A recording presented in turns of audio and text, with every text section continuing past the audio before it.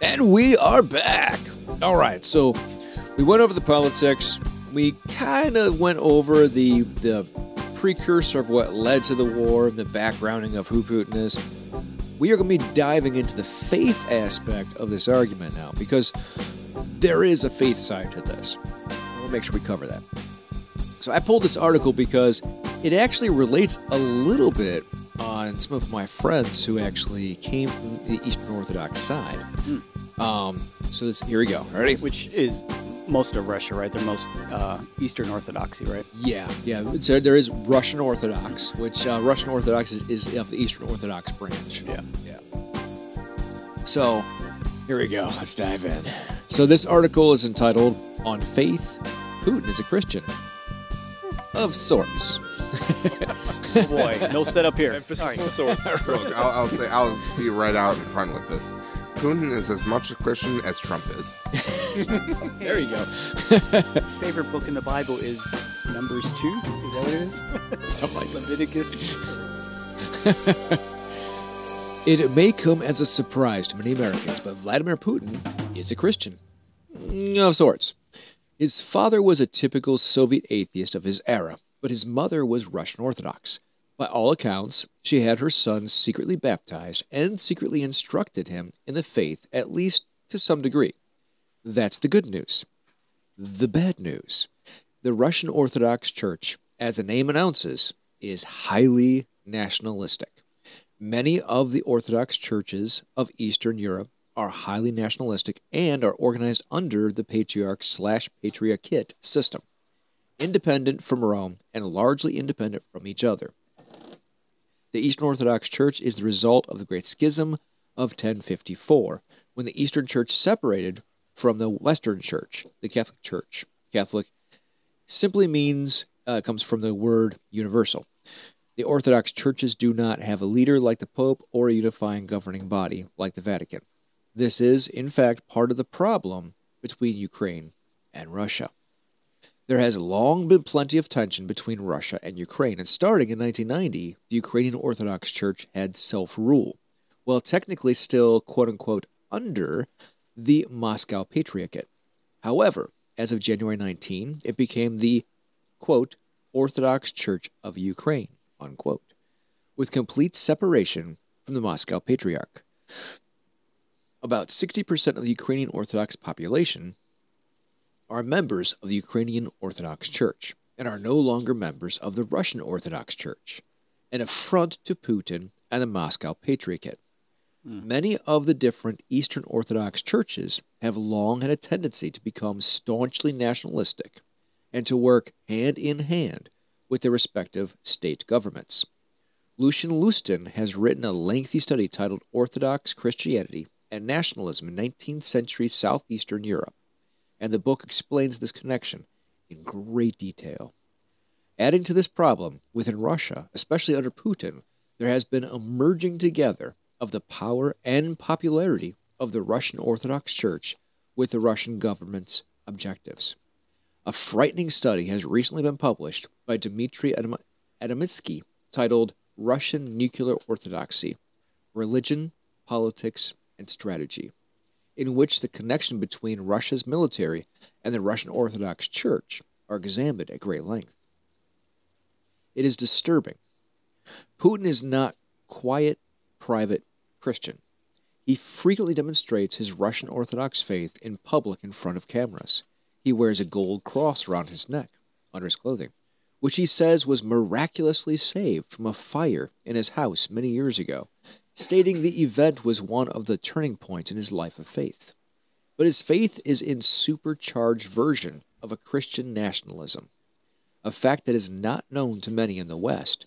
Putin has even spent money repairing Orthodox churches, a fantastic public relations move. Just to make myself clear here, I am not an equal opportunity critic of Christian nationalism. I don't care in what denomination it takes hold or in which country it raises its head. It is always ugly and bad. The Russian Orthodox Church now considers Moscow and its Patriarchate the Third Rome. Constantinople was known as the Second Rome. Such an identified is a double-edged sword. One edge is Moscow has replaced the old Rome. The other edge is Moscow sees itself as head of a grand empire, like the two earlier Romes. It is never good when a leader or government starts thinking of itself as a new Rome. You can rest assured that it's always a mighty bad sign. The actual Rome, the original capital of the ancient Roman Empire, is nicknamed the Eternal City, but it is now only the capital of a small country named Italy. Rome surrounds an even smaller country named the Vatican City-State, which has a permanent population of less than 500 who live on a spot of land roughly half a mile square. Not very impressive in terms of geographic and demographics, but it is its own independent state with Italian and international recognition as such, and it is a member of the United Nations with permanent observer status. This little Vatican and its Pope oversee the largest Christian denomination on earth. Pope Francis recently had a video conference with Patriarch Kirill, who leads the Russian Orthodox Church in Moscow. The Pope said at one point, quote, "The Church must not use the language of politics, but the language of Jesus. War is never the way." Close quote. I am not a papal expert, but I know enough to know every word Pope Francis said in that meeting was chosen with extreme care, probably well in advance. I believe that in saying this, the Pope was making a diplomatic affirmation about the separation of church and state, and the church can never condone war. Period. The problem, however, is the church, quote unquote, did split East versus West 1,000 years ago, and the Russian Orthodox Church does not really accept the idea today of the separation of church and state. The Russian Orthodox Church is now part of Putin's empire rebuilding plan. Complicating matters even further, the Russian Orthodox Church and the Russian government do not support freedom of speech, freedom of religion, or democracy. And it would seem from even events in Ukraine do not support the Geneva Convention guidelines for combatants engaged in war. It always amazes and troubles me to hear people say we live in a post-Christian or post-religion era. Nothing could be further from the truth. Religion is all bound up in the horrible situation in Ukraine. The great schism of 1,000 years ago is still turning people against people, Christians against Christians. When an invisible wind is blowing against one's back, one doesn't always realize how it's making it easier to move down a certain path. The force of religion and religious history, sometimes almost invisibly, can have a similar effect. The fortunate truth is the Eastern Orthodox Church long ago chose to go down a path, unfortunate, go down a path of fostering independent patriarchs and fervent nationalism in many different regions of Eastern Europe. In unity, there is strength, and in disunity, there is bound to be discord. This is true religion and in many other realms. This is one of the reasons the old Soviet Union shut down and banned those different religious groups. But it's almost impossible to ban religion. Even Russia gave up on doing it. Not only is Russia not banning the Orthodox Church anymore, Putin's government is cooperating the church to reclaim love of motherland and respect for God-ordained authority, just like Trump did with evangelical churches in the U.S. As far as Putin is concerned, God has ordained Ukraine as part of Russia, and he and Moscow, the Moscow Patriarch, are ordained to be in charge. That's what Ukraine is up against. Christian nationalism is never very pretty, and I maintain is never very Christian.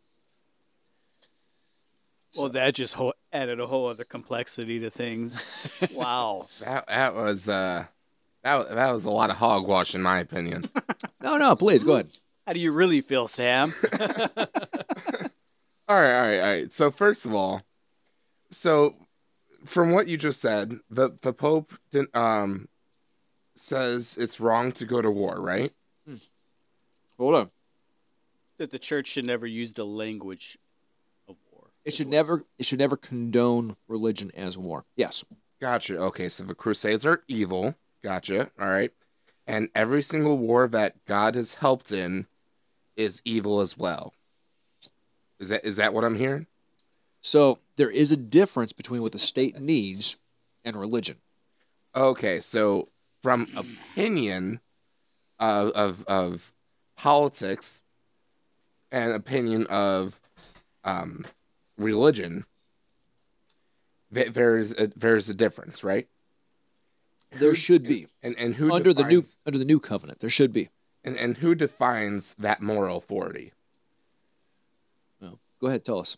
The victor. No matter what, I mean, 100 years from now, if Russia wins, for whatever reason, or however they do, if they would, Okay. which I very much doubt, hopefully, All right. but if they do, they are the victors. They will write history, and they will be the moral authority. All right. So I'm going to back that up a little bit because from your point of view, you're seeing this from an evangelical point of view. And that's actually the problem. Okay. So if you back that down and you go to the traditional branches of the church, Okay. all right from the start, how many martyrs were there in the first century? Go ahead. Oh, thousands. All right. And that continues on all the way until today. Mm-hmm. From Jesus Christ forward, the church was always built on non-aggression. Now, you can say, well, the Crusades. The Crusades might have been, in some instances, backed by the church, and only in some instances. All right. Every church has used it. Yes. Every church has used it. But So politics. if you go back to the times, even their writings will show that they don't want to go to war. Okay, I actually have a historian that we're going to use later for going over things like the Crusades. It's not what you think it is. Yes, in a Western American point of view, on the evangelical side of a history textbook, it sounds like the church endorsed the Crusades, and this was just what the Christians did.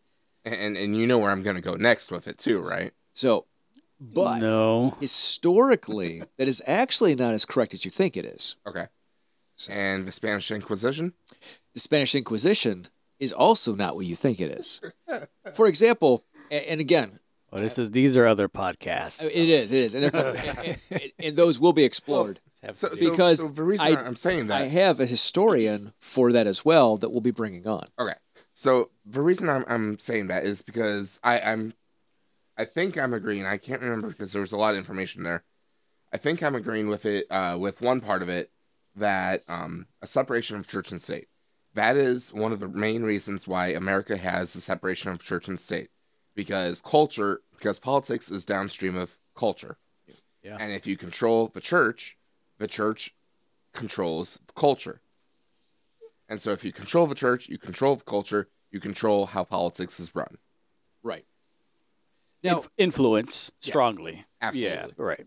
No, I I- agree. And you can use the church, and therefore the culture, to therefore justify your moral authority. now So to the article's point, I mean, are you saying that this guy is arguing that most of Ukraine, from a faith aspect or a religious aspect, that Putin is trying to force orthodoxy when most of Ukrainians want to lean back towards the Catholic faith? no, most Ukrainians are Orthodox Okay. under their own patriarch. Okay. But at one time they were under Russia, and so they separated back in 2019, and they've been in talks with the Pope, and he endorsed them being on their own. So is this pretty much the same thing as like the Church of England, where the king wanted to get a divorce, but the Catholic Church didn't allow it, so they're like, I'll make my own religion, which is exactly the same, except I'm allowed to divorce. Is that pretty much what it is? Similar. And so Patriarch Kirill does endorse pretty much everything that Putin does. I mean, it's flagrant. He does endorse like everything he does. But I don't want this to be a place where we demean people from the Orthodox side, because Absolutely not. yeah, there's very good, well-meaning Orthodox Christians Yeah. holding their ground and stating that what's happening and the fact that faith is being used to create the war and to create angst between the countries is fully wrong. So I definitely do not want people to believe that people from the Orthodox religion are wrong in their religion. They are not. They're very good people. In fact, Catholics consider them part of their own church. Yeah. They may not be in union with us, but we consider them part of us.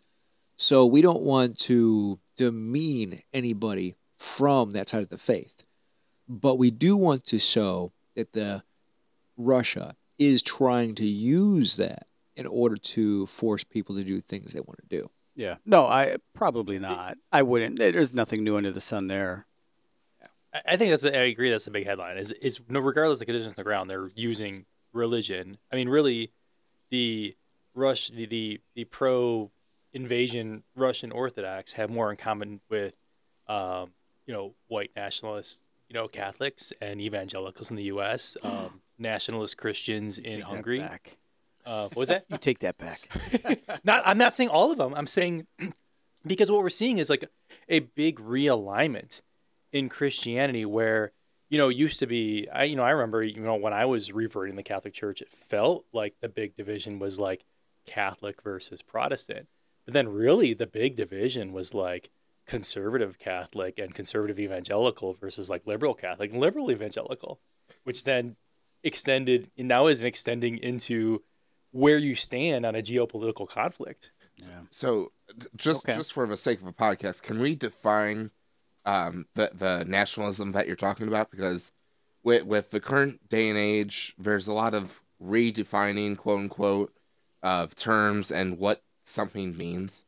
So Kirill, in his own words, Patriarch Kirill, in his own words, he has justified Putin's war. Because even though we know that Putin's doing this to regain territory, right? We know that. But, however you want to put it, it's to regain territory. Yes, both governmental and everything else. But in his side, he is trying to align his believers that the reason why this is happening is a holy war because of the liberal movements of the left side and how they're allowing things like same-sex marriages and stuff like that. So he's aligning his people's religious ideas against Ukraine and saying it's a holy war because of those things that he is allowing. And even if you want to be, completely, not about religion, but that holy war or can also be just defined as justified war. Yeah, that's more or less what he's doing. He's justifying the war. He's backing Putin in everything he does because he believes it's a holy war against what is Western liberal ideas. Yeah, and like as you brought up there, like they are using like LGBTQ issues as like a very explicit dog whistle for that. I don't know if you have that quote from Archbishop or whatever you call him, primate. I don't know what his name is. Patriarch Kirill. Patriarch Kirill. Primate. Wait, isn't that like a name for a churchy thing? Like not the primate, like the ape, but like the prime ape. You actually are correct. See, I told you. You actually are correct. I may be drunk, but I'm correct. How's that right Russian? It's amazing. We didn't review Sam's White Russian yet, which is amazing. So what did the primate say? Primate, yeah. But he was literally talking about, I don't know if you have that quote. I do have that quote, but in case you need. No, let's go ahead. This is from Patriarch Kirill. Go ahead. Yeah. And he's talking about like the difference between the Russian side, the East and the West. And he's like, in order to enter the club of those countries, aka NATO, it is necessary to hold a gay pride parade, not to make a political statement, we are with you, not to sign any agreements, but to hold a gay parade. And we know how people resist the demands and how this resistance is suppressed by force. And he goes on to say, if we see violations of God's law, we will never put up with those who destroy this law, blurring the line between holiness and sin, even more so with those countries who promote sin as an example or as one of the models of human behavior. So it's literally like support Russia to crush the gays. Yeah. So and his. I see that, and so I guess I'm kind of on the line with that one because I think at some point spiritually, and this is, I'm not even talking politics here, at some point spiritually, we have to have a line, a line drawn somewhere. And so the way I see at least America going, with so many things, and again, I'm not talking religion, I'm not talking politics here. I'm talking about just what I see every day in my own life. Like today, I mean, I was at a place, in our culture. I won't say the name of the place. I won't say where it was, but me and my wife were getting ice cream somewhere. And I saw the bathroom sign. And I said, oh, there's just one bathroom here. But it's for male, it's for female, and it's for other. It's for 3 different genders. And I said, and I was asking my wife out of pure attention. And I'm like, what is the third gender? What does that mean? She's like, I don't know. I don't know if it's someone who holds both genders or just believes that they feel like another one today. So my point is that if our culture keeps moving in this slippery direction, what does that really mean? So I can understand from a political standpoint sometimes. I'm not saying it's not right to act on that in the big view, but we got to draw some kind of spiritual line somewhere where things that were absolutely norm can still be norm. Yeah. I'm not gonna just sit here and just say that I believe that we should promote unstable mental health or dysfunction or the degradation of families and however that should look. Like we need to spiritually promote what a healthy family looks like. I think that's always been part of the historic church. So when I see things slip in that direction, I can understand why sometimes people would say things like that, but not to use it as an excuse to invade a country or for whatever big political motivations you may have or ambitions you may have, and just using it for that. But I do think there should be a line. And we have lost that line clearly here, and I think in America.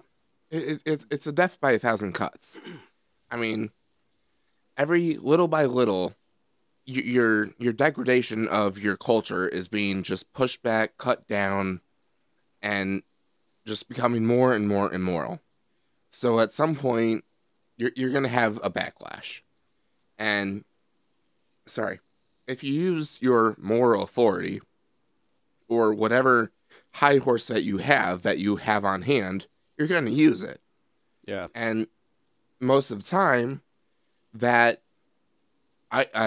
thing that you're fighting back against, or one of the things that you're fighting back against, it's going to say, see, he's using this to fight against me. I'm the victim. Yeah. And so it's a death by 1,000 cuts that... No, I could see, Kirill trying to say that Putin's trying to do this to fight against stuff like that. I don't buy that. Never do I. No, never do I. I think Putin may use something like that as as an excuse for whatever. But I mean, am I wrong to think that? Let me ask you guys this: am I wrong to really think that way? Like for my children, is it wrong for me to feel safe in that way for them? I don't think there's any problem with holding on to historical values. Oh, you're gonna say? Oh, sorry. I'm not going to judge you, but I'm going to say this conflict in particular and how it's been used to bag on the gays has kind of made me jump off the fence in the opposite direction. No, it's not even about gays though. I'm literally just talking like male, female. Right. Oh, yeah, LGBTQ, transgender, T. I'll do the whole spectrum. The reason, some people point to like a conspiracy years ago when like the American Association of Psychologists or whatever removed homosexuality as a mental disorder. But the thing we've been understanding more and more is that the only reason there's worse mental health outcomes for those who are gay or transgender is because society has the boots on their neck. So when I see, I mean, that's what scientists have concluded, and I buy it. I mean, when you have healthy, affirming environments, they don't commit suicide at higher rates. They don't have mental health issues at higher rates. So when I see Russia and this whole kind of Christian nationalist conglomerate that's across different nations going that hard after these, with these don't say gay bills, or at one point we had more bills in committee in Ohio against transgender athletes than we had actual transgender athletes registered with the state of Ohio. It was like 7 versus 6. It was insane. Or even as the Utah governor pointed out why he was going to veto the one bill against transgender athletes, he was like, we have 4 of them in the state, and we're doing this vast moral outrage. And how many more people does that impact mental health-wise than just those 4? And so I've been like, I can't do it anymore. My heart hasn't been in a while, and I'm gonna say, hey, kick me out of the Catholic Church. I'm affirming you guys as you are. If that's how you feel, I'm down with it. I don't want to, I feel like it's very I'm drunk. you articulated your point very well, Keith. You really did. And you always do. But I feel like to narrow it down, I feel like in terms of sexuality, it's such a narrow point of view. If that's your whole life's outlook, it's very spiritually narrow, in my opinion, to define your whole outlook on that. So when I see a healthy, stable family, I believe kids, if they're born male or born female, don't grow up being confused about, oh, I think I feel female today, even though I have a penis. Or I feel male today, even though I have a vagina. Like those kind of things don't exist when you have a strong, spiritual, stable family. A family that's, Indoctrinated. no, not indoctrinated. just completely, you have present parents, and you have people that care for you and a community that surrounds you and supports you like that. So I feel like the degradation of the family, we're at war with so much more than politics. And, I think politics just confuses things. But, and again, I think that, they may be using that as an excuse for whatever they may be doing out there. I don't believe for in 1 minute that, Putin truly cares about that. I don't really know. But it is something that I'm seeing every day in my real life. Like, I shouldn't have to be concerned about my kids going to school and thinking about those things and having to like, hey, what did you learn today? Well, if I don't identify as this, and that, then it's okay for me to consider something else. Like, what? As low as the 3rd grade right now. Actually, kindergarten. That's not embracing a community. That's not loving a community. I don't think this stuff comes up that often, though. I mean, if it was coming up every day, I don't think people would be like passing entrance exams and getting into college if all they were talking about was what gender they were. I agree with you. I completely agree with you. I think the media sometimes pushes that out there as if it's the majority of American thinking these days, or in the West, that's what we're thinking about. But I don't think it is that way, and that's why I think that it shouldn't really be. And yet we have a president who said that he's going to decide his, what's it called? The Supreme Court Justice nominee by both color and gender. All right, so what is a woman? Well, the Supreme Court nominee can't even define a woman. She's not a biologist, she says. Yeah. And not only that, but he wants to choose a black woman of color. A black woman. All right, cool. I'm all for it. But one, you actually blocked the first black female nominee for Supreme Court Justice during, I think it was Bush or Clinton years. I can't remember. So don't quote me on what year it was. But he blocked that. And then, on top of that, he wants to fully distinguish that he is choosing and ignoring all other possibilities, not based on merit, but based solely on what you look like and what you determine you are. I could determine that I'm a female, and I could determine that I'm black somehow, and yet I'm not going to be on Supreme Court nominee. Of course, I shouldn't be. Not only because, well, hello, I don't know law, but also because by his own standards, he would never allow me to be on Supreme Court. Yeah. But why is it that we are allowing identity politics to fully take over every single institution all the way down to preschool? Yeah, I don't think that we should be talking about sexual relations at that age. And hello, this is a Russia podcast or a Ukrainian podcast? Well, yeah, it's important, though, because he is using this. Yeah, I mean, this is really what's galvanizing certain pockets of the West on the side of the East. Is this this language that ties it to this core identity of conservative religion, which is to counter LGBTQ rights, basically. And back to Theo's point, I think it is another way to keep us divided amongst ourselves. If I really think about it, I mean, I think one of the greatest ways, really, and this is my own opinion, to keep us spiritually divided, spiritually stagnated without growing at all, and just really like crushing the church. And Is to, not- to is- your point right there. Is not Right through there. theology or politics. It's through really just destroying what it is to be a family. Yeah. And what it means to actually be religiously conservative, what it means to be religiously stagnant, as you just said.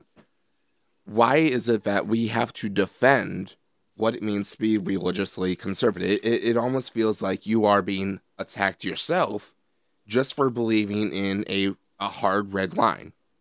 When, in all honesty, you are believing in something and you are holding true to your belief. Why does it have to be red? Well, I'm not going to argue with you, Sam, because you brought the pastries tonight. So Like when we think back to this, encroaching national. Obviously, Russia has been a regime that's been brutal to LGBTQ individuals, and we've kind of seen some of that. And actually, this is where I used to think, oh, Trump is such a dummy for standing Putin. Like, and it turns out it was probably the smartest thing he did in terms of galvanizing his base, kind of associating, hey, here's a strong man who defends your values. Like, so we went from Mitt Romney was, got laughed at for pointing out that Russia was our chief geopolitical foe, and he got 47% of the vote still. And then we go to Trump, and now huge pockets of Christian America are comfortable with pseudo dictators like Viktor Orban in Hungary, who are, it basically is building through various gerrymandering and executive orders a Christian nationalist country. And of course, Putin, who's kind of doing the same thing for, very overtly, like, he clearly doesn't care about Christianity, but he's happy to use it. And people are happy to glom onto that because it's like, the enemy of my enemy is my friend. And the alco got to me and forgot where I'm going. But basically, like, we've been primed for an increasingly, not just like, it's not sufficient to be like, okay, we have certain values and we hold on to them, but we're going to enact them in increasingly cruel legislature. Like these Don't Say Gay bills basically are prohibiting all sorts of talk about anything. Like if a student says, hey, I think I'm gay or something like that to a teacher's like, no, I can't talk about that. I'm going to get sued. It's almost like these kids should be talking to their parents about that. crazy. But what if their parent is going to kick them out? That's a real At thing in age this 8? country. No, but at age 14, 16, whatever, Well, that happens all the time. that's not what this Don't Say Gay bill is actually about, which the left has said is the Don't Say Gay bill. That's actually not what the actual name of the bill is called. Well, no, it's not called that. Of course, it's a make fun of it name. It has some fancy name that makes it sound great. It's a we don't want to talk about sexuality when you were 6 years old. Now is not the time to talk about sexuality. Well, the one in South Carolina prohibits this talk up until you're 18. Hey, the truth is, I have a very close family member who struggled with it. All right, and here's the other side to it, from the evangelical side, where I am more than happy to throw my people under the bus. Any extreme on any side or any angle, you're going to cause trouble. Any extreme, it doesn't matter, in my opinion. Even with the evangelical side, because I'm just not going to say, but ever since he was younger, we knew that he was. And we didn't know how to deal with it. We don't know why. We don't know why. I mean, he grew up in a very religious, strict household. And, when I'm the older I get, the more I realize, like, man, I think being ultra conservative in extreme legalism didn't help this kid. It didn't give him a safe place to land. Feelings and emotions that couldn't be processed and dealt with in a healthy way. And once the door was able to swing the other way, it did. And they couldn't reconcile. Well, and that's the thing is, And we didn't help when the it situation. comes to being Christian, being like you said, being extreme Christian, that's never good. Yeah. I agree. But to be Christian, is not to say you are gay, therefore you are going to hell. It's and totally, cutting them off. That's bad. That's not being Christian at all. Mm-hmm. We talked about it at one podcast or maybe after the show that the Pope is he's not pro-gay, pro-LGBT, but he is absolutely able and willing to open his arms to the LGBT community because, let's be honest here, those who are part of the LGBT, please come in and hopefully you will see the light that we view as the light. But because as being part of Christianity is saying, yes, being LGBT is either a mental illness or it's not Christian-like. Yeah. And it is living in sin.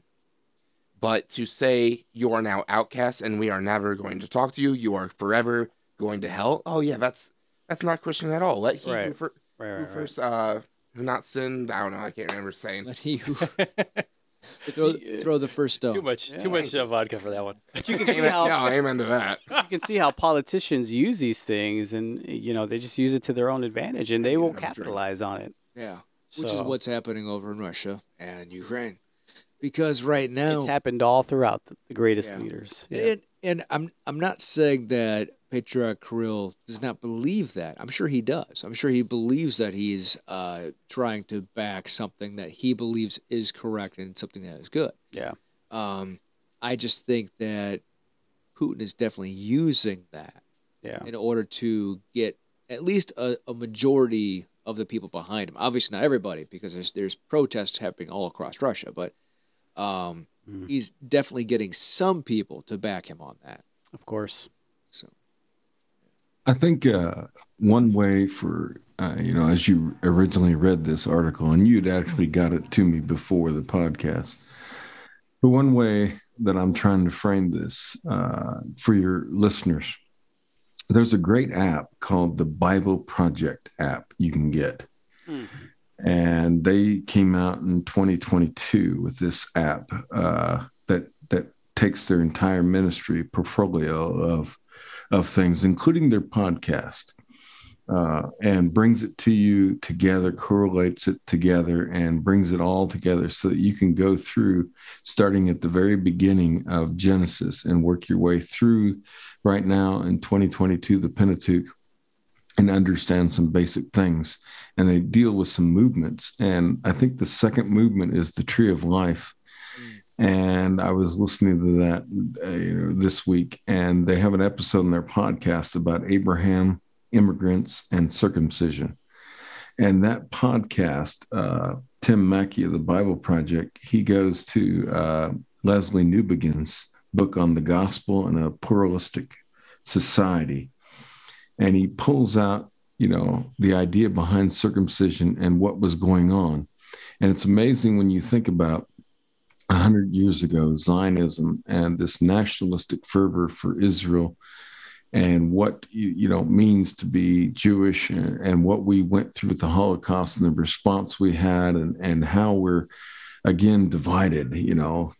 And before the break, we talked about Major League Baseball strike. Now it's over. We're all happy and good. Once the Ukraine thing's over, we're happy and good. We're moving on to the LBGT. So true. And how we so get true, Theo. So divided, and we move from topic to topic to topic to topic.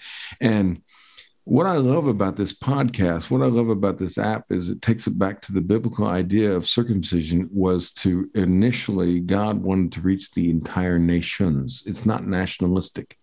It's not, the point of circumcision is not so that you get cut and you're your own group and that it's all about us and everybody else is wrong. I love the definition. Somebody said, what's the definition of a cult?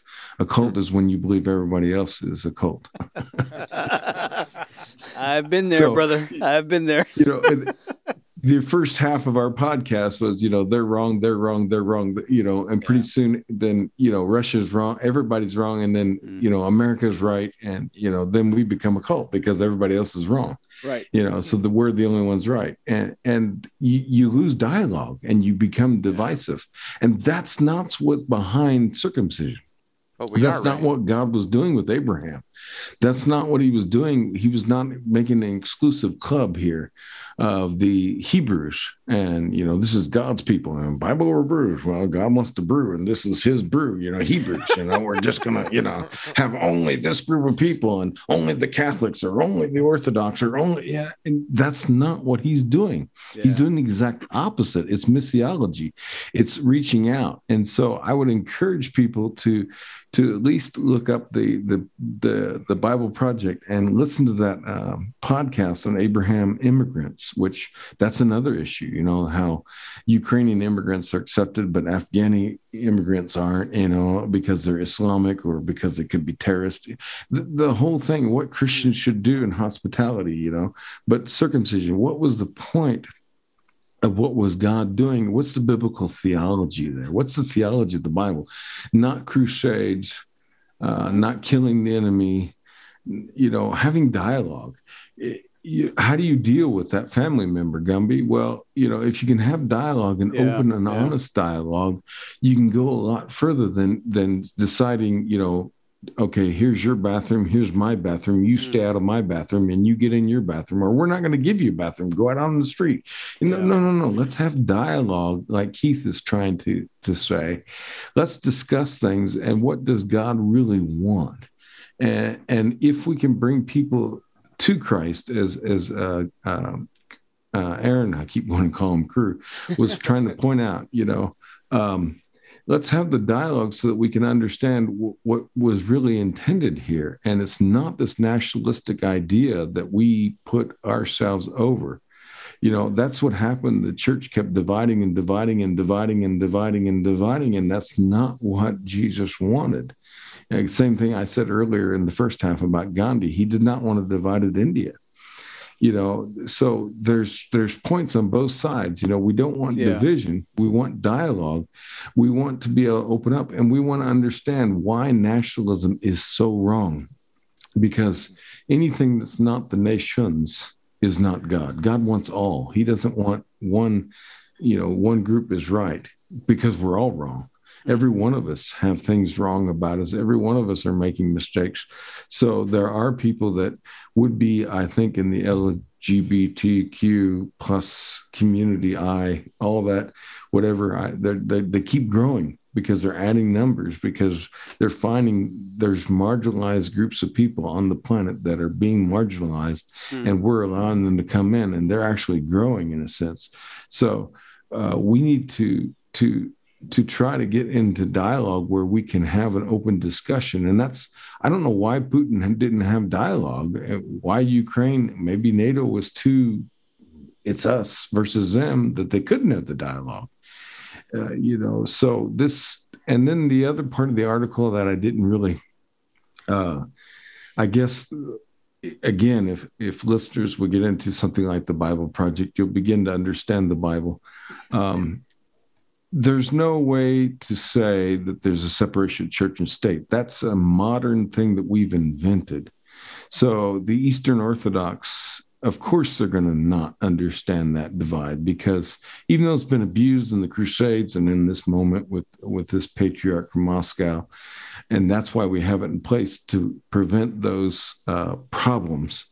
The Bible is not a separation of church and state. There is no secularism in the Bible. It's Yeah, I see what you mean. The government and God are deeply, highly connected. And when they're not, that's the problem. When God is not the focus of the government. But the problem is we make our God to be what we want that to be, and then we worship that and say that's God, and then we justify what we want, calling it God, and that's the problem. So the separation of church and state doesn't really work from a biblical standpoint. That's a modern invention or convention to try to deal with abuses of the past, because we have decided this is what God wants, what is really what we want, and we went after it and we put God's name on it, and and that's the problem. So that's good, I think we need to get back to what God really wanted, and a good way to do that would be to go to the podcast that Tim Mackey brings out what it's not nationalism at all that God wanted. He wants the nations. He wants everybody together. The lion and the lamb to lay down, the child to be able to play with the serpent. He wants everybody to be in union, and not one church is right. Everybody is made right. And so that's entirely opposite of what God wants to do, and the Bible is teaching. So it's very difficult to, with all the modern ways people have really abused the Bible to make it say something else. Even the people on the other side, the atheists or whatever, that critique the Bible and say the Bible's wrong because they're really preaching this propaganda. I think there's underlying the text is something more transformative than the propaganda we've made it out to be. And so I would highly encourage listeners to go to that and understand what God intended when he called Abraham out. And what he was trying to do to bring his kingdom that's much better than our kingdoms. Yeah. There's only one kingdom. And I think that's the problem. We've decided that our kingdom is the best kingdom, and we do not have God's kingdom here on the earth as it is in heaven. We're setting up something wrong, like David Burnett brought out about the sword and the disciples. We're trying to do our own thing, and it's not working out. So I think that's what's going on here. Amen, Theo. We pause right there. We're going to do a word from our sponsor. Have you ever wanted to train Muay Thai? Perhaps there's no gyms near you. Perhaps you work odd hours. Perhaps, like a few of us, you don't like germs. Whichever way it goes, you can train online with some of the best instructors from around the country, either live or in class with other students. Living Muay Thai gives you the chance to do all of this and much more. So jump into live classes and on demand right now. LivingMuayThai.com. Hey, it's Gumby here from Bible Over Brews. Are you looking to get some editing done in your podcast? Maybe you don't have the hours or time it takes to edit your content, but you still need to get it done. Maybe you need a customized track or a song for your podcast or your next project without having to worry about copyright issues. Well, look no further than soulworkmusic.com, where this footwork is done for you. I'll get that editing, post-production work done right for you, or create you that customized song that fits your project or podcast to help support your life's work. If this sounds like what you need, reach out to me at soulworkmusic.com. Again, that's soulworkmusic.com. And remember, there's nothing taboo over brew. That sermon got through even drunk people. I don't know. I think under Trump, we got as close as we could. No, I'm just kidding. I'm kidding. Kidding, people. I'm kidding. So, yeah, no, it's very well said. Very well said. I will say, so during the Middle Ages, that's actually what created the ideas of separation of church and state. It was actually way before America. And the idea, because even back then, they were already getting an influx of, you had Christian, Islamic, and you even had some people coming in from India and stuff. So it was hard for the church, and, you know, I guess somewhat to their credit, the different rulers at the time saw the problem with that, which is what created the ideas of the church and state, which is why even during the Inquisition, the church didn't have the authority to persecute people, the state did. And again, we will get far more in depth into this in a future episode, because this is going to require an entire episode. But the state could prosecute people, and the church actually could not. But they could assess whether somebody was or was not a Christian or a pagan. Yes, that's under the persuasion. Yeah. So, and mind you, if you go back to their writings, again, we'll do this later. But if you go back to their writings, they went way, way, way out of their way to try to keep people from being persecuted. Like, it's actually in their writings how far they would go to try to get people to not confess to these things. Well, you see the conflicts of church and state even in the persecution of, the crucifixion of Christ. Yeah. The Jewish leaders didn't want that on their hands, and nor did Rome. Right. He's like, this is your guy, you do it. And they're like, well, you got the authority to do it. You see it. Nobody wants that. Yeah. That on their hands, and you could understand that. Right.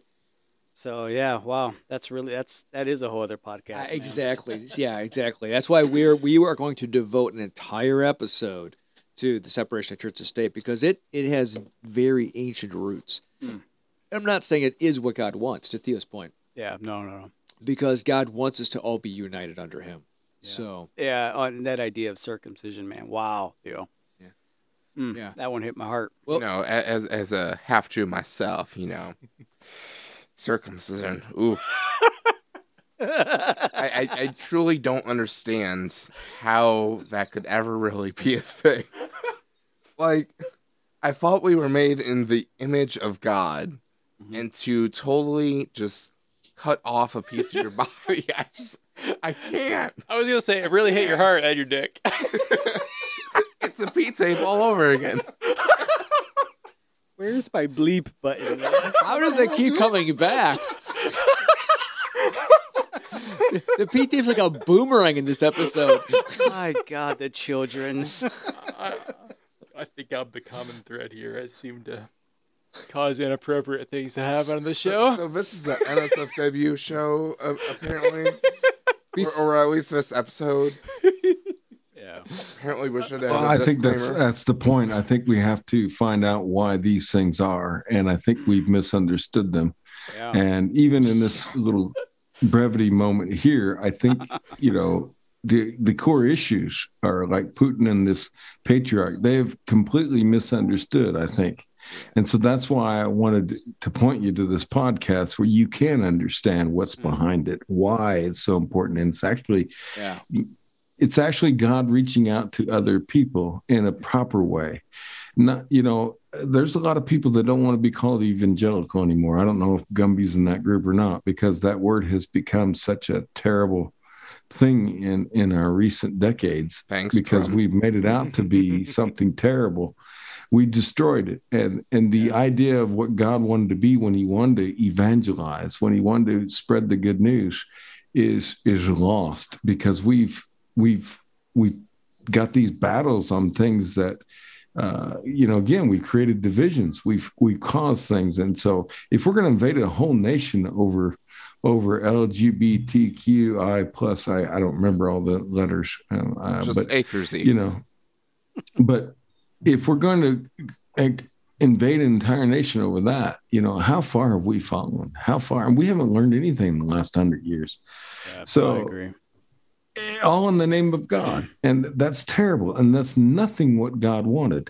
And so I think that's the problem. I think we've lost the vision that God really wanted for us. And we keep putting his name on things that he's like, that's not me, That's a great point about, who baby doesn't claim the identity as evangelical in the aftermath of all this is Christian nationalism is a great strategy for achieving nationalist aims, taking over territory or propping up a strongman. But it's a horrible long-term strategy for actually evangelizing, growing the faith. And we actually, saw a pretty steep drop off in religious identity, say just in the post-Trump era. And we've seen, various parallels all over the world where it's like, the stronger you identify Christianity with, blatant, Machiavellian political aims, the faster a bunch of people nope out of it.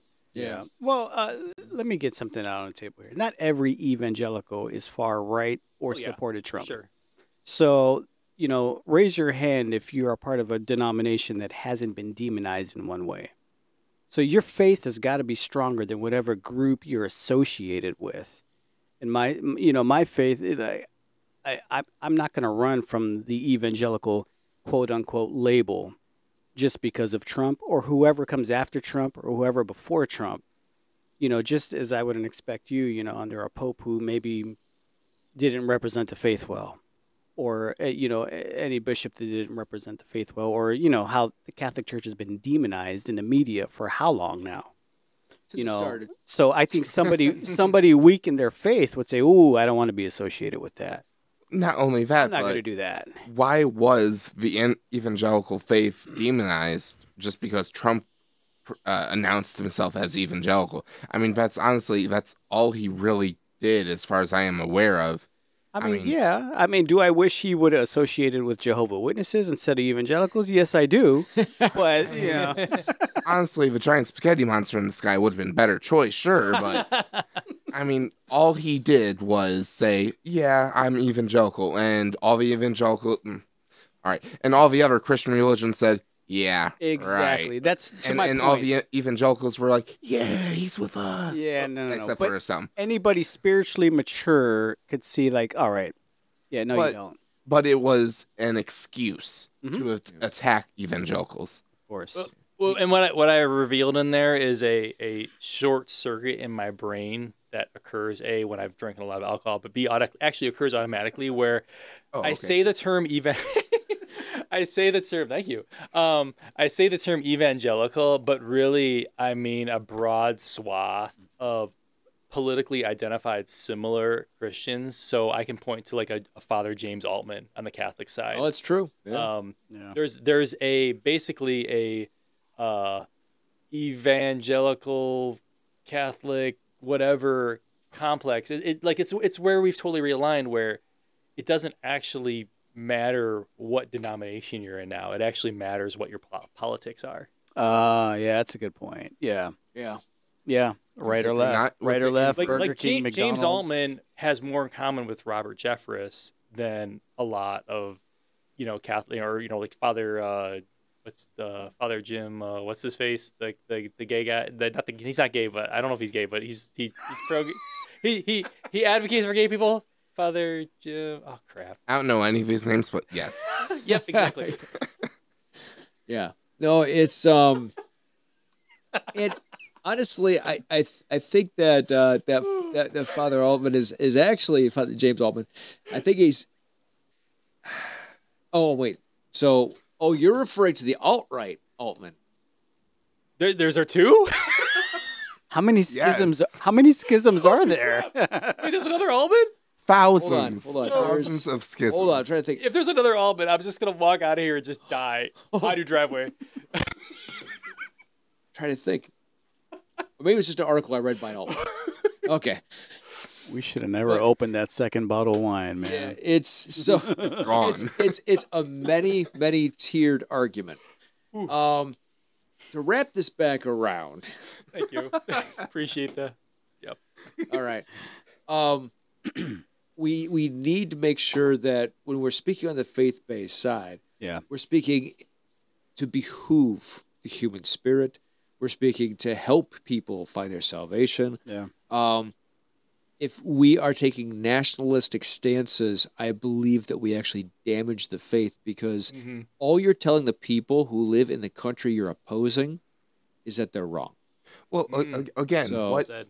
we never truly defined what does it mean to be nationalist. Well, that's easy. To be a nationalist is to oppose people that oppose your nation. That is very easily defined. To be a Okay. nationalist is to oppose anybody that opposes your nation. That's what a So- nationalist is. So I thought nationalism meant to take excessive pride in your country. Is there a healthy balance? There can of- be a of healthy course balance. there's a healthy There- balance. There Okay. can be a healthy balance. All right. I would. and that's being called a patriot. I was going to say I would define that as Yep. patriotism, not nationalism. Okay. So, Thank you for defining. Well, no, it's very important. Like I said earlier, it's very important to define what terms mean Yeah. because Yeah. in this Yeah. in this day and age, terms mean completely different things and are being changed almost daily. yeah, because if you look back at our history, you have people who are patriots who even opposed during the Civil War, opposed the opposite side, but knew that they could not fully oppose the opposite side because they still believed in what they were doing. Right? That's a patriot. Somebody who they may be fighting for one side, but they still agree with the other side. Okay? That's a patriot because you're doing what you have to do because you're doing it. A nationalist opposes everybody who opposes your nation. Okay. Okay, so that's kind of like the big difference right there.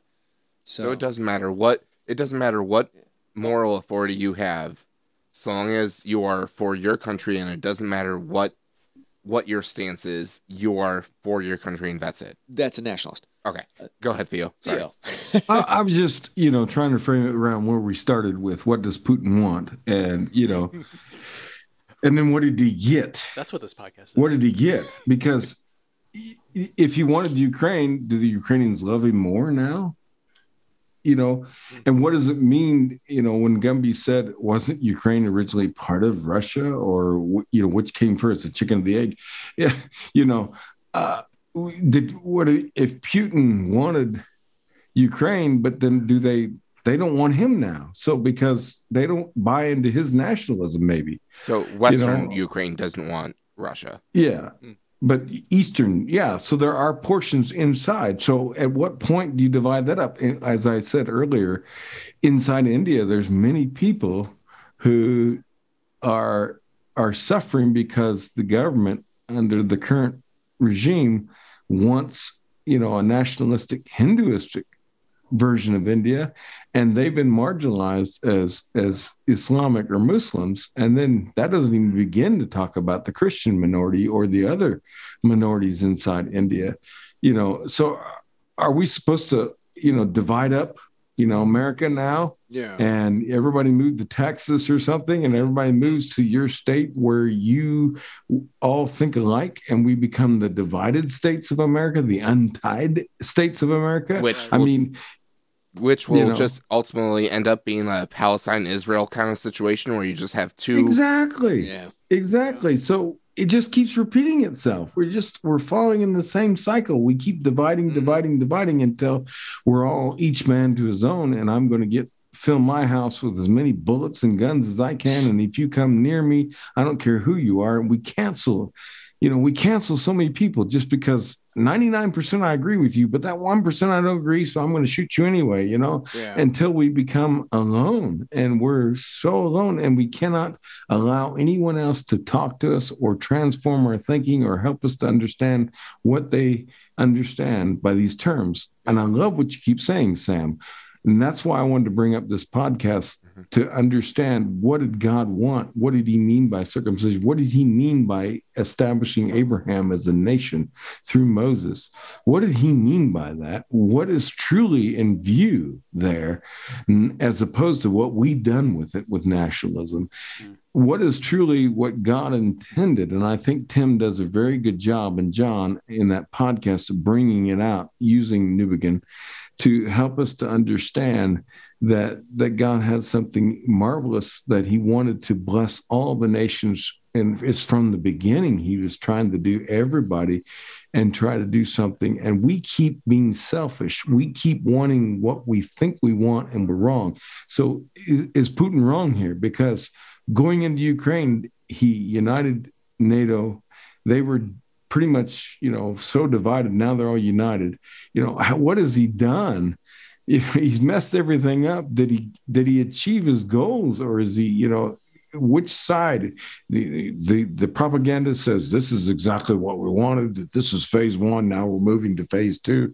Is that really what he wanted? And the West is saying, no, this is not what he wanted. And we really messed up all of his plans. We don't know the propaganda on both sides. They're both lying to us. Who do we believe? It's terrible. Yeah. Anyway, Yeah. It's really sad for me because honestly, at this point, I believe Putin more than I believe my own politicians. Not to say that I believe Putin at all, but that's just the thing. I believe Putin 1% more, and both of them are in the negative. Yeah. Okay. Yeah. Yeah. To touch on two of those things, the minor republics in the eastern side were actually. So they tried to bring them in for negotiations with Putin, and that was actually turned down by Putin earlier. So that was not Ukraine's fault. No.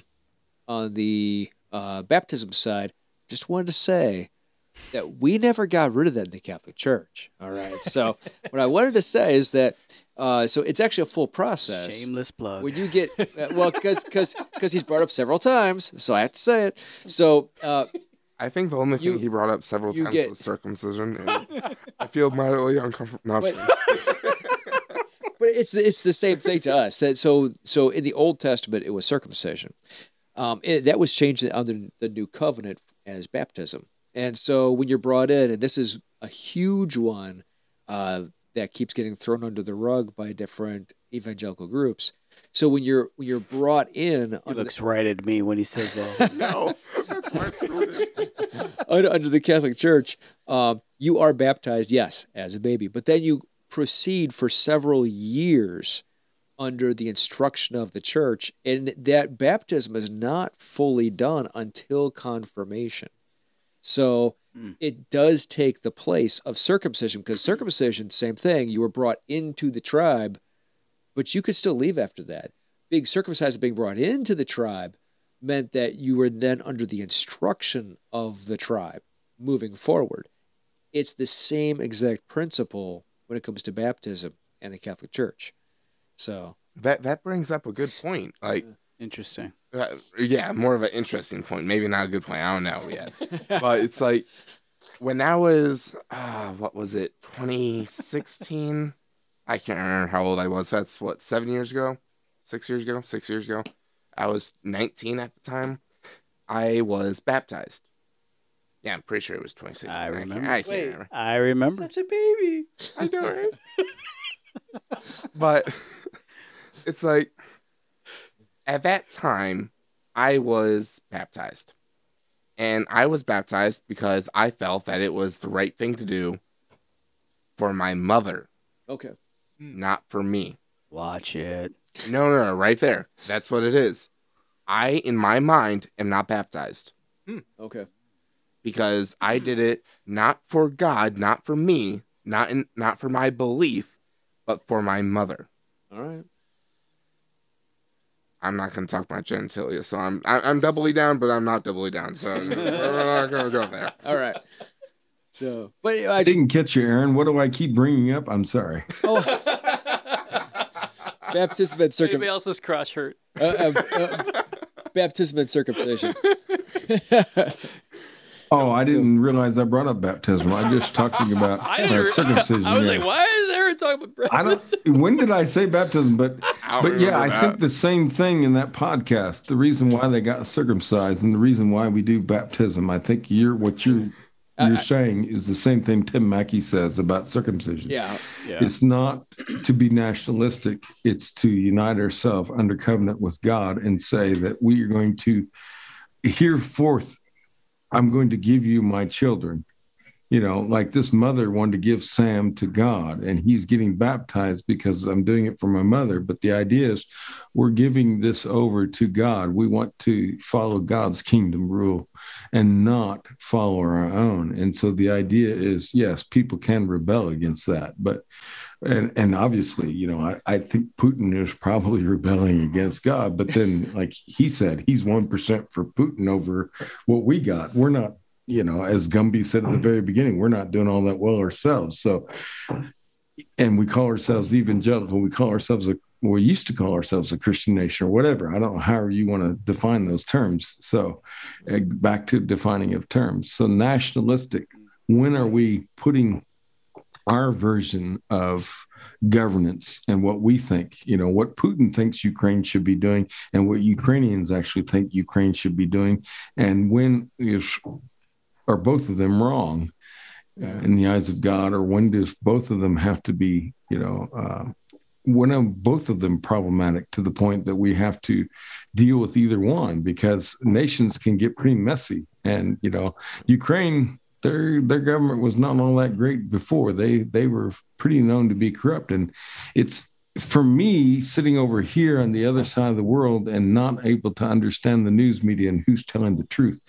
You have the whole Hunter Biden and Ukraine and the Trump and the Mueller report in Ukraine. And it's like, I don't even know which side really was colluding with the Russians. And it's such a propaganda nightmare. Let me make it easy for you. Who's in bed with who? Hillary Clinton. Yeah, there are other interests that we didn't even bring up yet. I mean, there's some Biden interests there in Ukraine, especially with the son. I've been texting. I digress. I was texting Gumby for the last 2 days. I said, there is so much information here. I couldn't cover all the information if we did this for weeks. I mean, I uncovered so much that we could have covered tonight, but it would have rabbit trailed. Not that we didn't rabbit trail, but we could have been going on and on and on. Well, isn't Brian Godawa doing a documentary? Yes, he's going to be appearing on Biden's son. Yep. What? Yeah. I'm sorry to hear about his suicide. Really? Yeah, so Brian Godowa will be appearing on our sister podcast, Bible Over Brews Reviews, because he did a movie about that. Yeah. And he's going to give us an exclusive interview right after the movie premieres. Mm-hmm. A laptop. Oh, okay. That didn't exist. That exists. That wasn't real. That is real. That, Yeah. You know, that I don't understand that, I just, again, it doesn't matter who's talking, whether they're from the right or the left. I just don't know who to believe anymore because they all got double tongues. And it's like, Man, I that's feel so like true. That's so true. they're both achieving the same thing and they're just drumming up. It's like the Major League Baseball. Is it the players or the owners? They're both bad. It's like it's like the old saying goes: if I don't watch the news, I'm uninformed. But if I watch the news, I'm misinformed. Pick your poison. Yeah. Yeah. So it's one of those things where people just want to be tribalistic. There's a good guy, there's a bad guy, right? But in reality, you're never looking at a good guy and a bad guy. You're looking at a bad guy and a bad guy. Well, you're looking at a convolution of things. Actually, and I keep going back to it. If you watch the show Vikings, it's a beautiful show because it shows you through examples of history how there isn't a good guy and a bad guy. Everybody is the good guy and everybody is the bad guy because it is a good show. The person you love in episode 1 is the person you hate in episode 2. You love him again in episode 3, but then he sucks in episode 4, right? So it's this beautiful show that takes humanity and puts it through this beautiful lens that shows you how terrible people are and how awesome people are, and they're all the same people. And that's really what we are. Yeah, instead of us versus them, it's we. Yeah, because we and me, and we're the same. Everybody wants to believe that they're the good guy. Wow, that sounds like a communist agenda. and if all of us just simply realize that we're all human, we're all making mistakes, all of us do terrible, terrible, awful things, falling short of the glory of God, and that we try to come back, sometimes do, to reclaim our souls and our salvation, and maybe help somebody else on the way. That right there is the human story, and I think that's what we miss. We get so misconstrued in the idea of good guy versus bad guy that we forget it's a human story about how all of us are the good guy and all of us are the bad guy. That's good. That's good, Aaron. I wish those of us who actually had the privilege of making, world decisions actually had that self-awareness. It seems that, they don't, or at least it's harder to achieve the higher, the ladder you climb, or the more money you have. Yeah. Especially when you consider that we're gonna basically whatever happens here, it's gonna go on an extra 3 or 4 years just because the one guy is afraid of what happens to him when he loses. I mean, holy crap! It's like we're ruled entirely by insane people. Absolutely. Like we pick the dumbest person and we put him at the top, and then we go from there. I've never understood that concept. Imagine if we had an Einstein, we made him president. I can kind of understand it, because if the stupid people are in charge, then nothing gets done.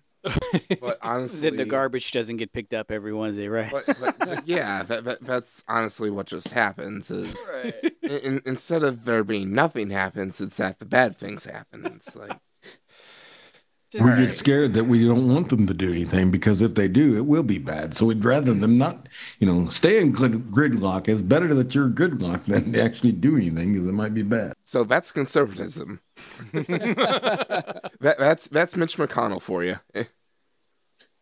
This actually brings up an interesting point I heard about the whole, Russian-Ukraine conflict. Actually, interestingly, it came by an article that was completely unrelated. It was using Russia as an example, but it was not about Russia. The article was literally called, it's from a kind of researcher named Chris Damian. Natural family planning culture sometimes resembles a pagan death cult, which could be a whole different episode.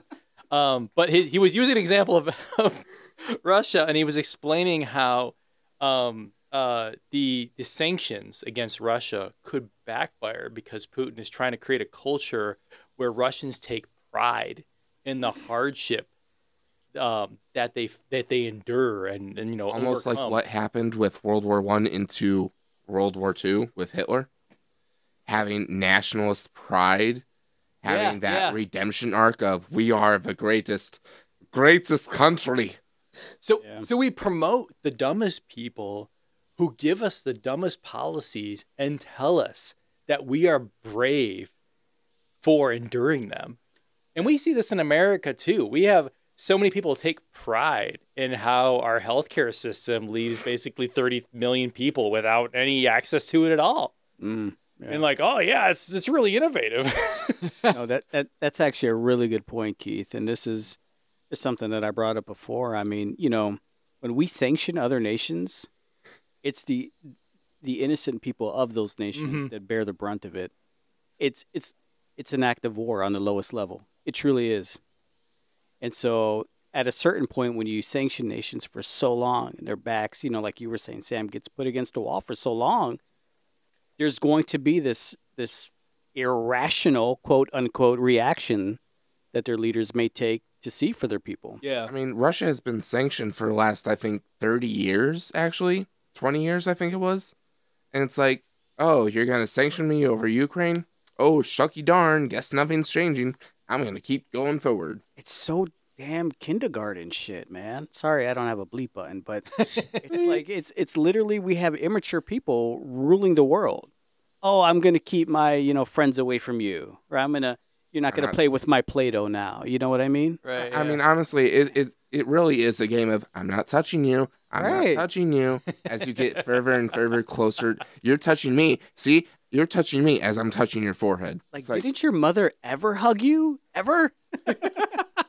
Good Lord. Yeah, and last year, what was it? Venezuela was the bad guy, last year. And this year, they're our best buddies, So it goes back and forth, I'm not going to play with you because. Right. And I see it over here because we're suffering. I mean, you guys probably are suffering because, oh my, gas prices are. Well, everything over here has gone up significantly. I mean, inflation has gone through the roof over here. We're not. And we're just good at complaining about gas there's prices. No jobs, there's still less than there's no else. jobs to begin with. Yeah, there's no jobs to begin with. How are people supposed to make ends meet? They were already poor, and now you just made it worse, and I just don't understand, how we're supposed to, be the greatest nation and give all this money away, but then we're paying our buddies. We paid the Afghanis so they could beat the Russians, and they turned around and used those weapons to kill us.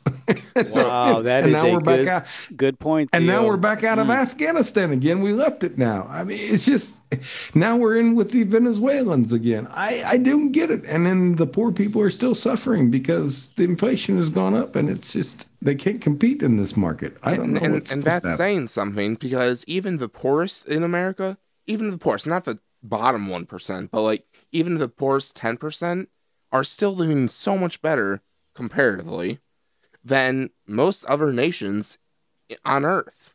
Yeah. Like we are still doing, as Americans, even in the lowest of classes, still doing better on average than most countries. It's true. Yeah. No, which is saying something. Well, that's an excellent point, Theo. When you brought up the Taliban, though, I mean, because we created our own Bin Laden, and we're surprised that they came out of nowhere. Yeah. Why does this guy hate America? Or why does this, this and that? Why do they, want to hate us or take away our freedoms, blah, blah, blah? Yeah.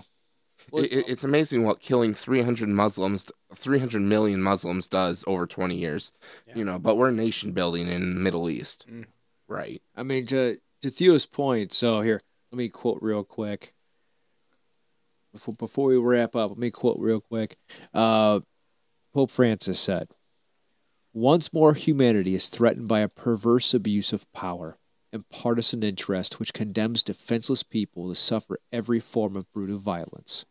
Faced with the barbarity of killing children, of innocents and unarmed civilians, no strategic reason can hold up. The only thing to do is to stop this unacceptable armed aggression before it reduces cities into cemeteries. In the name of God, I ask you, stop this massacre." So, I mean, it's good. Yeah. It's one of those things where we have to think of the people. we have to put politics to the side and realize there's no politics if there's no people. Well, we do. We do. Yeah. We do. Yeah. Absolutely, we do.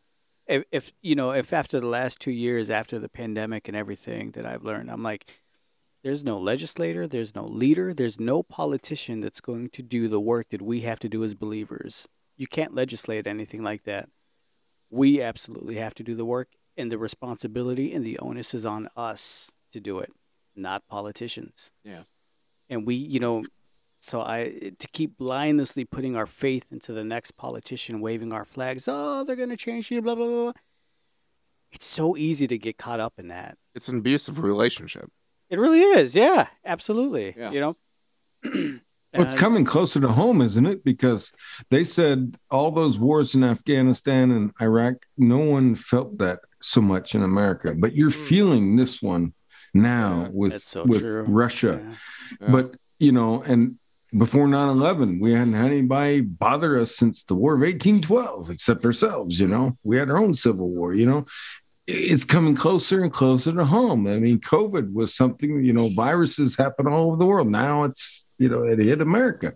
So it's getting to the point where people are going to have to realize that this stuff that we've been doing there is now coming home to live with us. And are we ready for it? That's so good. Too. And we need to think about it because the rest of the world has been suffering and we were blinded to it. And that's partly why I'm trying to be where I'm at, so I can help people that have suffered because, I like that quote you just read because we need to stop it. And if the politics is not about the people, then we're in trouble and we're going to self-exterminate ourselves. Let's just nuke them.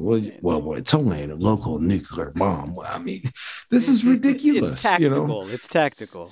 Okay. It's all, but the dialogue is so, again, what Crew just pointed out earlier, it's us versus them, that man cannot be empowered. Instead of talking to that man, we're going to, he has to be removed. But then you have to be removed. I mean, it's all about get rid of him, fire. Let's fire. I'm going to fire you. And we don't get any dialogue. We don't get anywhere. And it's getting closer and closer to home. You're feeling it more and more and more. And the supply chain and all this stuff is just stuff that's been mounting and mounting and mounting. And eventually it's going to, the clock's going to run out and it's going to be right there at your front door. As God said to Cain, sin's lying at the door. And it's knocking. You better be ready. And it's there. And we need to wake up. No, yeah. We need to repent. And we need to start thinking, as he just said, it's about we and me is the same. We're all in this together as humanity. And we're ruining this planet and we're ruining the gospel and we're ruining God's name and Jesus. And we're just all in the name of God. And it's not God. It's nothing godly about it. And we need to do a better job of thinking more about how we can overcome this stuff together. And I sent Crew a thing, and maybe he's going to do another podcast on this for the news about, out of COVID, out of the vaccines, we've gotten so many things are going to happen, maybe for cancer, for malaria, for AIDS. And I'm excited about that. That's the kind of things we need to do. We need to focus on the positive. We had a pandemic, we had this virus, we created these vaccines, and now they're opening the windows to new technologies to get medicines out there so that people in Africa, when they said, just think about this for a minute. When Americans got hit by the COVID and they were dying, and it's like, oh my goodness, the Africans said, we've been dying for years from malaria and you didn't care. Now all of a sudden, because you're dying of COVID, you're going to create the medicines. But out of that, scientists are possibly coming up with a vaccine for malaria, a treatment for malaria. So out of it, something good could happen. So why don't we tackle problems like this where we together can finally realize you're finally in America dying by the droves. That's the same thing happened in Africa with malaria, and you come up with a cure. So maybe you come up with a cure. So why can't we come up with a cure for all these other things that are ailing humanity instead of I'm just going to take Ukraine or I'm just going to say Putin has to be removed from office and nuclear weapons. Why can't we come up with something that's going to be more positive come out of this, that we can overcome these terrible things that it's us versus them, and come together as humanity, as God designed us to be, and overcome our difficulties together and make this world a much better place. That's what I'm just hoping for, and I'm hopeful out of this. Finally, we can wake up and say, let's not repeat the mistakes of the 20th century and start again at the same thing. So I don't know. Anyway, whatever you think there. So, Reach. Very good. Well said, Theo. Well said. Yeah, I agree. And there are some good things that have come out of the last years. And we do intend to highlight some of those incoming episodes. But I think we're hitting our limit on 2 episodes right now. Ooh. No, we're past the limit, man. So We are 2.5, but man, keep it going.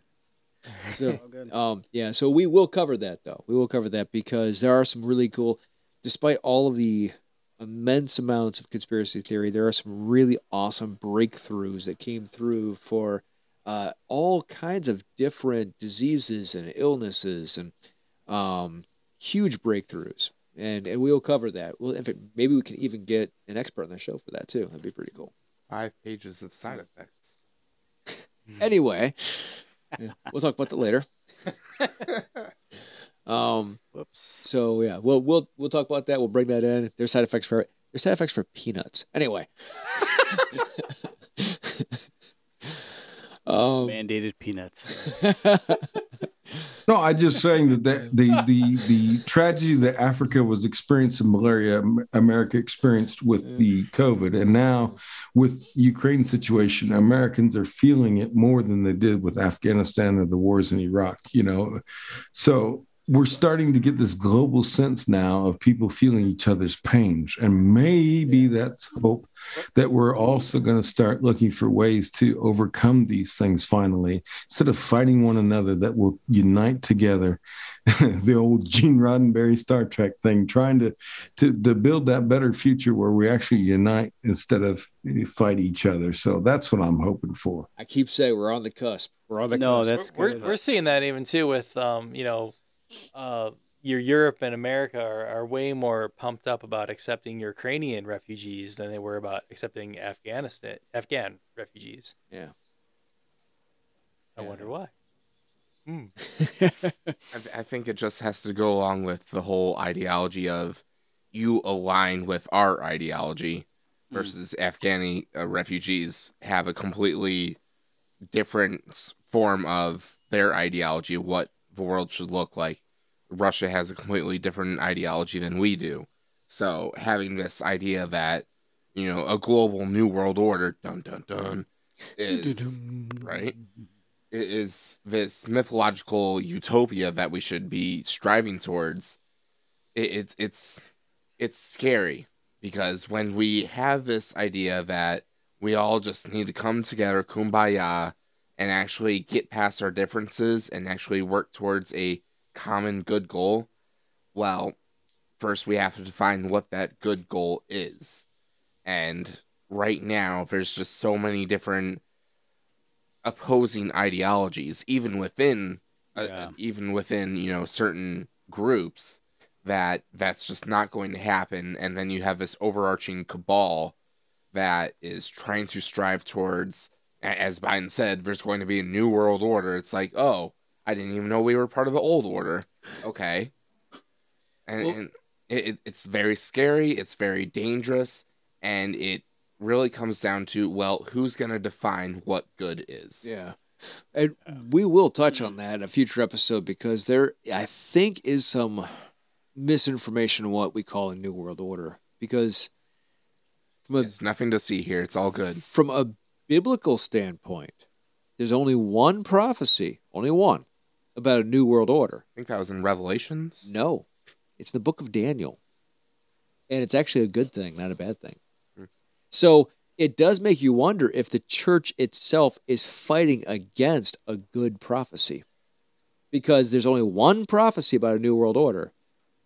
And it's about Christ creating that one world order. All right, you heard it from Aaron Crewjuice Viverica first. Hillary Clinton, Joe Biden, everyone in that cabal. Actually, I heard that There. from Bush Sr. Oh, first. Bush Senior first. All He right, did say it first. there it is from a Republican. It's all good, folks. The only NWO I recognize has Hulk Hogan, Scott Hall, and Kevin Nash. I need to listen to a Joe Rogan episode after this. Hey, back to Theo's point, man. I agree with that fully. I mean, spiritually speaking, politically speaking, just as being a human being, I am a firm believer that you will import what you export. Yep. And man, do I believe that, man. So I do believe there's some reckoning to be had with America. And spiritually speaking, just on the individual level with everyone all over the world, not just here. I mean, leaders everywhere, and there's just, sin is everywhere. So you import what you export, man. Yeah. I mean, We the are not- U.S. is completely and utterly materialistic. And if there's a reckoning where we have to just drop down everything, just as, I don't know, everything about what America represents and just be more humble, I wouldn't mind it if we, It's not bad, were yeah. dropped down a peg or two. Yeah.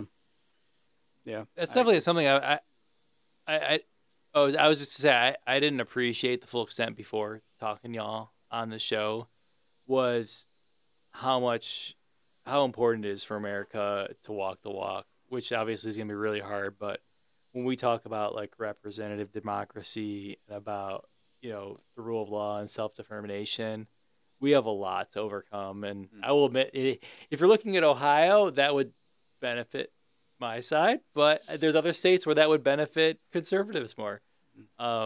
And if we were at a place where we actually could say, hey, we are really walking the walk with representative democracy, we would be in a much better place where we could say that is an important priority for the world.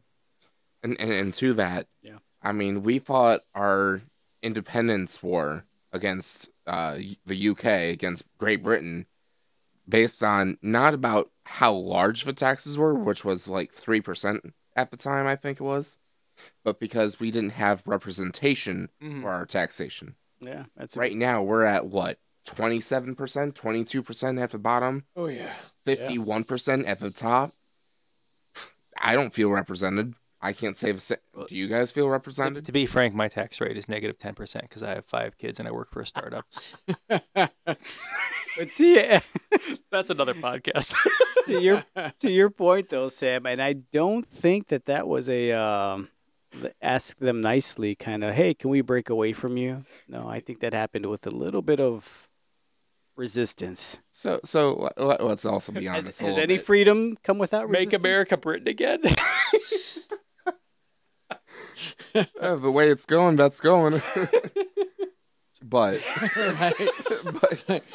I honestly do think that the U.S. does need to go through that crucible again, that walk again, which may or may not, hopefully it doesn't end up being this way, but that national divorce hopefully doesn't end up in civil war, but it needs to have that breakaway because there are just way too many hot topics, not including the t-shirts, but but too many things that both the left and the right just disagree on the most basic level and on the most spiritual level, that if we can't agree on that, then we are not a nation. And if we are not a nation, then we need to just break up.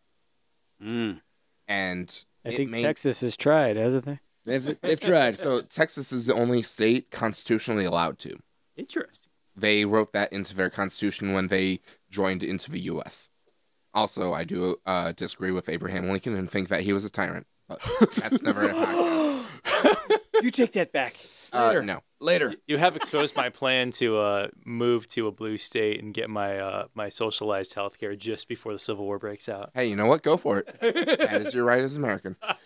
All right. So, Wow. Go to Canada. Theo, any last thoughts? I just to bounce off of what Sam said earlier,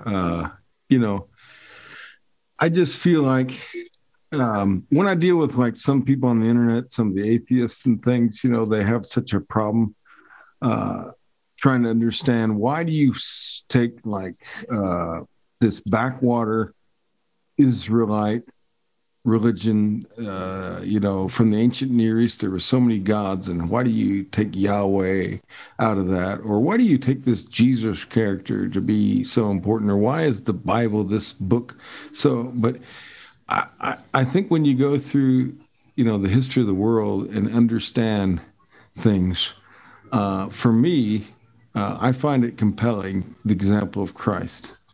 And, for me, Christ in his incarnation is truly what it means to be God and truly what it means to be human.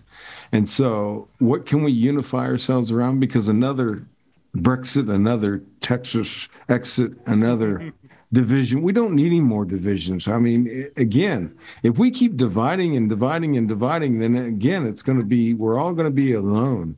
With and we cannot do that. And I know the kumbaya moment. Well, the kumbaya moment would be when we understand why history has seen Jesus the way that they've seen him, and how this itinerant preacher from Nazareth was able to change the world. And I'm hopeful that can happen again, that we will take up the example of Christ to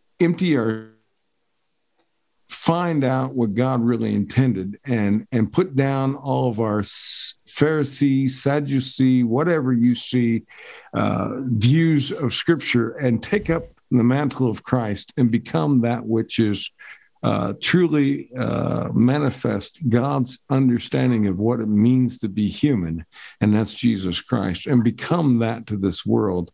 And I think that's what compels me most, although I do see truths in other people's views, and I want to honor those, and I want to respect those, and I want to embrace those. But I think the best example or exemplification of truth has been Jesus. And I want that to become, I just don't. I haven't seen anything better. So I don't think there's anything else. So this is it. This is what can unify us. This is what, if we truly understand, and as Sam has said over and over again, it's we've redefined too many words that we speak our own language. When we say the word nationalism, we mean this and they mean that, and we're no longer in dialogue. And that's the problem. So we need to get back to a point where we can, instead of having all of us speak monologues, that we begin to dialogue again, and we begin to think about how we want to proceed together instead of the monologue and echo chambers that we've created. And I just feel like that Jesus does that best. And he brought people together, and he did confront them, and he did cause them to challenge what they believe and to rethink, and many turned away, and it's like, that's fine. But those who chose to follow Christ throughout history have exemplified the best of humanity, as far as I can tell. And I want to exemplify that myself. So something like that. Nice. It's like the Tower of Babel, just beautiful. Everyone speaking their own language. Sam? Oh, I was just saying, it sounds like the Tower of Babel, just everyone speaking their own language. Any final thoughts? Oh, yeah. Sorry. I'm less hopeful, but maybe he's right, maybe he's wrong. I'm thinking that the world is going to delve further and further into sin, and the best we can do is just proselytize and hope for the best, and know in our hearts what we believe is truth, is faith. Keith? I want to very seriously apologize for only making it 2 episodes before interjecting with something else weird sexual. Shame. There are no apologies necessary, man. It's been great. Seriously, I mean, there isn't one thing any of you guys said that I have not learned from tonight, both either politically or spiritually, and I accept that graciously. I appreciate all of your guys' viewpoint, and I hope that our podcast always represents just a safe place for everyone to express that, and know that, in the love of Christ, that you're a child of God. Amen. We appreciate you, and you'll be welcome here. So, there's nothing taboo over brew. That's right. If you're listening to this podcast, realize that you are the bad guy and you are the good guy. You are capable great good things, and you are also capable of complete and utter damnation. So, choose to do good things. Choose to do great things. And not P-tapes. Reach out to your neighbor, regardless of who you think they are, with the loving hand of God. Don't feel that. Godspeed and good night. Peace out, you guys. Bible over choose. Choose the right way. Yeah.